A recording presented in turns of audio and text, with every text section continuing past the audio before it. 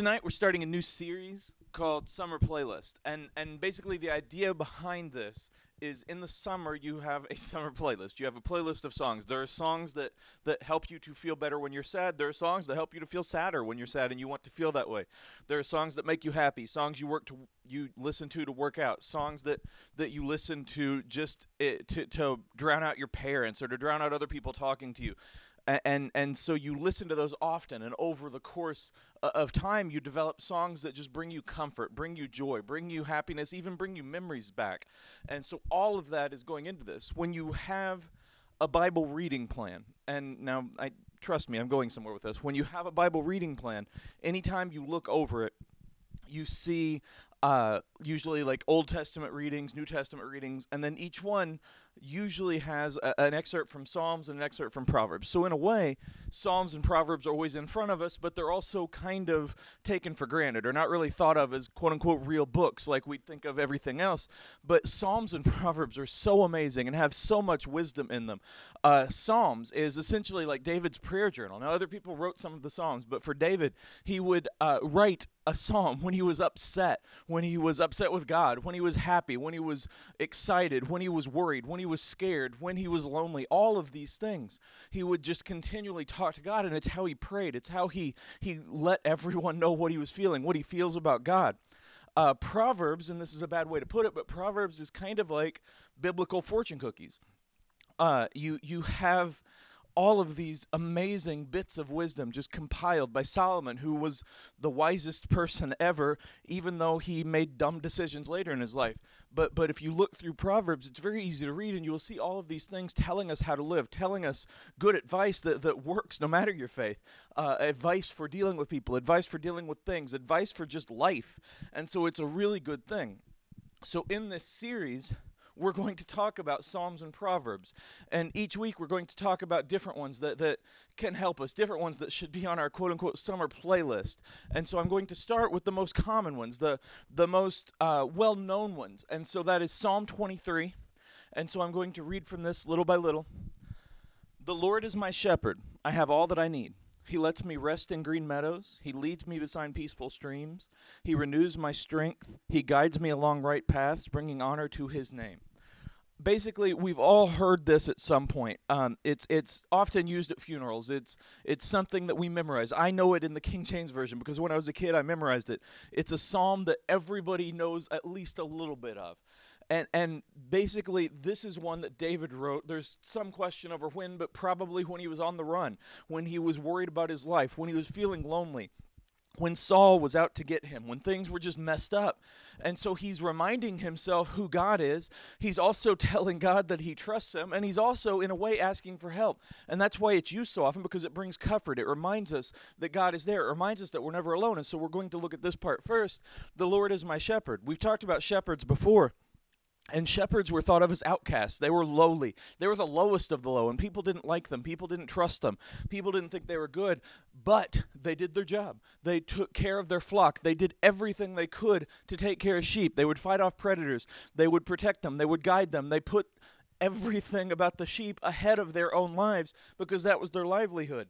And so when David says, God, you are my shepherd, he's not insulting him at all. In fact, David understands it because in David's life, the youngest of the family was always shepherds. Now, some of you, if you're the youngest of the family, you know that things can kind of suck. So people will look at you as the baby. People will give you all the hand-me-downs, and they won't really let you have your own way ever, or they'll let you have your own way too much, and then your older sibling hates you.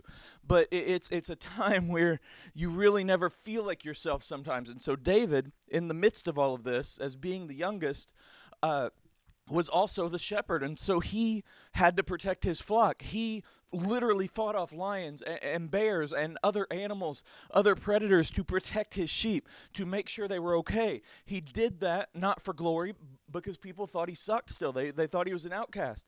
But he did it because that was what he was. And so when he calls the Lord my shepherd, he understands that more than most people. And it's because he knew that no matter what he went through, the Lord was there. He knew that no matter where he was, the Lord was there.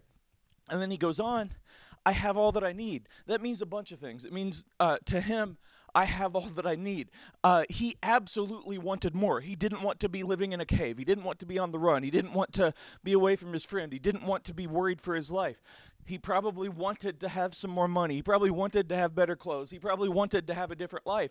But he had what he needed. And so he's telling the Lord, hey, you know what? My life is not perfect, but as I look around, I have enough to eat. I have enough to drink.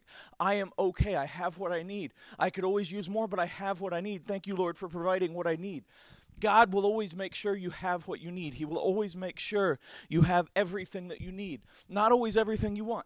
I would like to be a world famous author with a Porsche 911 Turbo, and that would be amazing. It's probably not going to happen at this point, but I have what I need. I have a good life. I have a career that I love. I have a place to go, a place to sleep. I have a family, friends. I have a lot of things that I need, and that's all good. And so I'm thankful for that. For you, there are probably things you want. You want to get better grades, maybe. You want to make the team. You want a certain boy or girl. You want more money. All of those things are fine, and it's good to hope for them, and hopefully you will get what you want as long as it's what you need. But what you need is what's more important. And so that is what David is saying. I have all that I need. But he is also saying, Lord, I'm going to try to only want what I need. And that's a hard thing. But he's saying, I'm going to try to let my desires change because you have changed me, because you are with me, because you help me, because you love me. And I'm going to try. And then he says, he lets me rest in green meadows. He leads me beside peaceful streams. Basically, that is like how you lead the flock of sheep to eat and to rest, because sheep are stupid and they don't really know what they need. They don't really know what's best for them. They will just go and do whatever. And so David is saying, I don't always know what's best for me. Sometimes people are stupid. And so you help me to know when it's time to rest. You help me to know when it's time to stop. A couple of weeks ago, someone, I don't remember who, preached about this. And I talked about the need for a rest, the need to take a break. In your life, you've got a lot of stuff going on. And if you are constantly going to practice and doing homework and going to out with friends and just working and doing all of this stuff, eventually there's going to be a breaking point. Now, this does not mean don't do what your parents say. It does not mean stop doing homework. It does not mean stop practicing. It means you have to take time for yourself. And the Lord helps you to know when that time is. And that's what David is saying here. He's saying that he gives him peace even when there is no peace. He gives him rest even when there is no rest, because he is there. He guides me along right paths, bringing honor to his name. We all want to go our own way. We all want to exercise our free will at all times. Sometimes because someone tells us something else. Sometimes because we truly think it is best. But regardless, God helps us to know what is best. He helps us to know which path to take. And that is what David is saying here. And at this point, like I said, David's path was very different from what it would be. It was very different from what he wanted. It was very different from what it had been. But he was still trusting God. And in this, it's not just that David is like, oh man, I'm so happy that I'm on the run. I'm so happy that I'm scared. I'm so happy that I'm alone. I'm so happy that this is my life. Thank you, God, for making this my life. He's not saying that. He is telling God, thank you, and he means it. But he's also kind of saying it out loud, writing it, quote unquote, to remind himself, to help himself to know God is here. I have to remember that. Sometimes you have to remind yourself what you have. It's good to sit down and write out or think out or talk out, whatever you do. It's good to sit down and remind yourself what you have, because we all have more than we realize, even if you don't have very much at all. And so to remember that God is in that. The next part. Even when I walk through the darkest valley, I will not be afraid, for you are close beside me. Your rod and your staff protect and comfort me. At this, most people know it more of even though I walk through the valley of the shadow of death, which sounds a little bit darker. But basically, a valley is like this area through through two mountains or through a forest, something where there's a big tall things on each side and you can't really see where you're going. You can't really see what is around you. You just have that path right in front of you. And so it's scary, especially for David, who is, again, not sure where his enemies are coming from, not sure what his life is going to look like. And so he's saying, even when things are dark, even when things are the worst they can be, even when I've failed a test, even when I've messed up, even when I've made a bad decision, even when I've been dumped, even when things are just awful, you are there and you help me. That does not mean that those things should bring you joy. It does not mean that you should be happy all the time. That is not what I'm saying. But it means that even in your darkest times, God is there. Even when it seems like everybody is against you, like everything is just cropping up around you, God is there. And he says, I will not be afraid because you are close with me. That again does not mean that he never feels fear. It means that he will not let himself give in to that. One of the things that I've said a lot is bravery only comes when you feel fear. If you just walk around all the time and nothing ever scares you, you never worry about anything, you're probably crazy. But when you feel that fear, when you feel that worry, when you feel that anxiety, when you feel that concern, if you still keep going and doing what is right, if you still continue to be who you are, if you continue to not let those things stop you, then that is bravery. That is true courage. That is being who you should be in the Lord. And so that's what David's saying. And he talks about his rod and his staff protecting him. For a shepherd, they had like this staff thing, like a wizard staff, like Gandalf more than Harry Potter, but a staff. And so basically, if there was a predator or something that was annoying to them that was going to bother the sheep, you'd take it and whack it. And I wish I had one right now so that I could, show you what that's like. And I'm mostly joking, but he would take it and whack it. But it also, when he was guiding the sheep, he would hold it or point it or to let them know where to go or when to stop, when to go, all of these things. And that is what God does. He lets us know. He helps us to be protected, and he also helps us to know when to go, when to stand, when to sit, when all of these things. Now, that does not mean that he takes away our free will, because he does not. You always have a choice, but he helps you, guides you, protects you. Last part of Psalm 23, you prepare a feast for me in the presence of my enemies. You honor me by anointing my head with oil.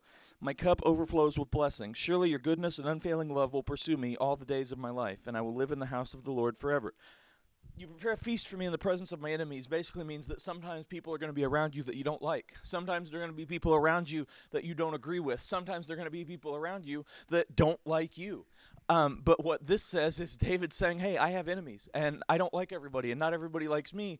But even in those moments, you are there, and you help me to be a better person. You help me to not be a jerk. You see, when you're surrounded by people that you disagree with, by people that you don't like, by people that don't like you, you basically always have two choices. You can make it worse and be a jerk right back, be just like them, and make everything just exponentially worse. Or you can be who you are, and you can be as good as you can be. Now listen, if you are in a situation where you're being bullied or abused or hurt, then that is not something to sit and take. Please tell me, tell the adults, tell your parents. Those things are important. But I'm saying, like at school, you're not going to agree with people. When you're an adult and you're at work, you're not always going to like everybody that you work with. That's how life works. But God will be there, and he prepares a table for you so that you can sit and know that he is there. Know that you at least have him on your side, which is more than anything. And then when it talks about anointing my head with oil, there is a thing that we do in churches where if someone is really sick or someone is really worried about someone else's health or sickness, usually, sometimes they're just their life, something they're going through that's severe, they will request an anointing. And so you take oil and you pray over them by anointing their head with that oil, and you pray, and it's just kind of a deep, serious thing where you're truly going to the Father, the Son, the Holy Spirit, and you're truly trying to intercede in their life with prayer. And it's something that's very special and very important. And so he is saying, even when I'm sick, you anoint me. Even when I'm hurt, you anoint me. Even when I'm worried, you are there anointing me, and you're always there. It's just like somebody truly caring, because you do more than anything. And that's amazing. It's wonderful. And then he says that his cup overflows with blessings. There are probably, I guarantee there are times where he doesn't really think that is true. Not that he's lying, because he's not, but where he's reminding himself, okay, I can't see all of my blessings right now, but I know they're there. And so he thinks about it. Sometimes you have to stop and think about what your blessings are, because they are there. There are absolutely times in your life that are dark and hurtful, and it sucks. And I'm not going to say that those times are joyful, and they should be.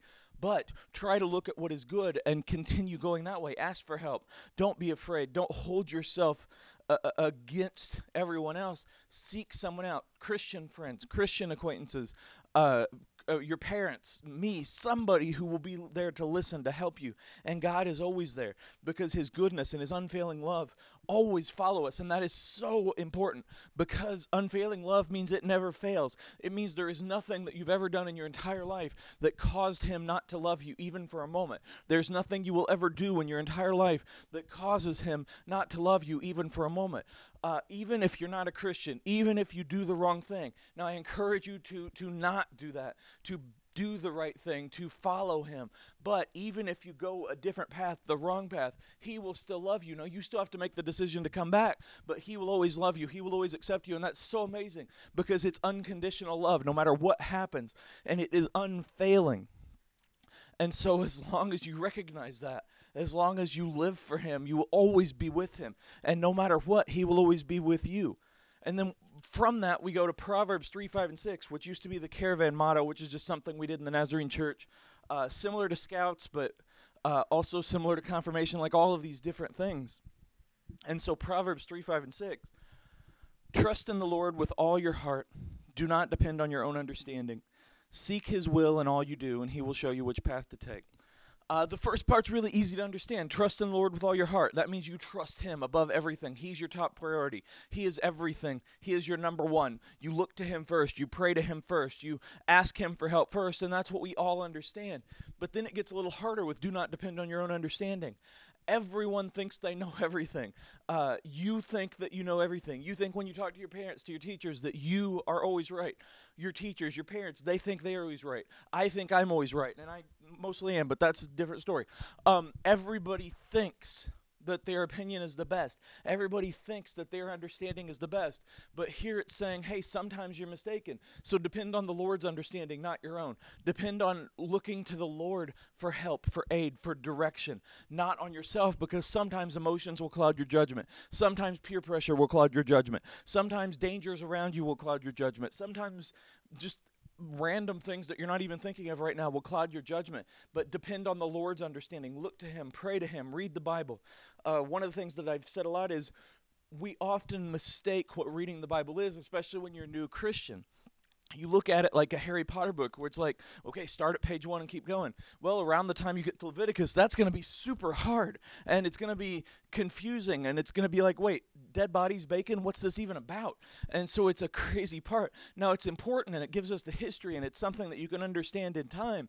But especially when you're first starting out, you don't want to just read straight through because it's not a book in that means. Now, there are several places that are like stories where you can read Genesis straight through, and it's amazing. The Gospel straight through. There's a lot of parts of the Bible like that. But what I encourage people to do is just to read it, like just to open it up. Read some of the Proverbs, read Psalms, read things like this where you're just having the Word of God in your life, and it will help you. You will be surprised how often it comes back to you. And so all of those things are important, and that's what it means to depend on God's understanding instead of your own. You're looking for his word. You're filling your life with it. You're seeking his will in all that you do. That does not mean you don't have free will. It does not mean you never get to do what you want. One of the things that comes up a lot is college, and people worry, is this the right college? Is this what I'm supposed to do? Am I supposed to go to the military? Am I supposed to get this job? There is probably more than one right answer to those questions, and by that I mean, as long as you are seeking his will, you are seeking his will. So I'm not going to say that one college is absolutely the right way and one college is not, unless you're talking IU Purdue, and then IU is always right. But I'm not going to say that, like, if you're like, oh, I don't know if I should go to Ohio State or Cincinnati. If you are truly seeking his will, and you're like, okay, this is what the course for my life is, and this is what I think that I'm gifted in, and what I think my career is, and I'm going to continue to follow him, then you will be okay. For me, I've told you before, I was first called into the ministry when I was a senior in college, and I didn't understand it, and I was scared of it, and so I ran away from it, and so I continued school, and I still am back here today. He still didn't give up on me because I didn't give up on him. I kept looking to him. I kept seeking his will, even though I didn't understand it, even though I was confused, even though all of those things. I continued to seek his will in what I did, and I continued to try. And like I said, over the course of my life, I came back to this calling, and it became my life.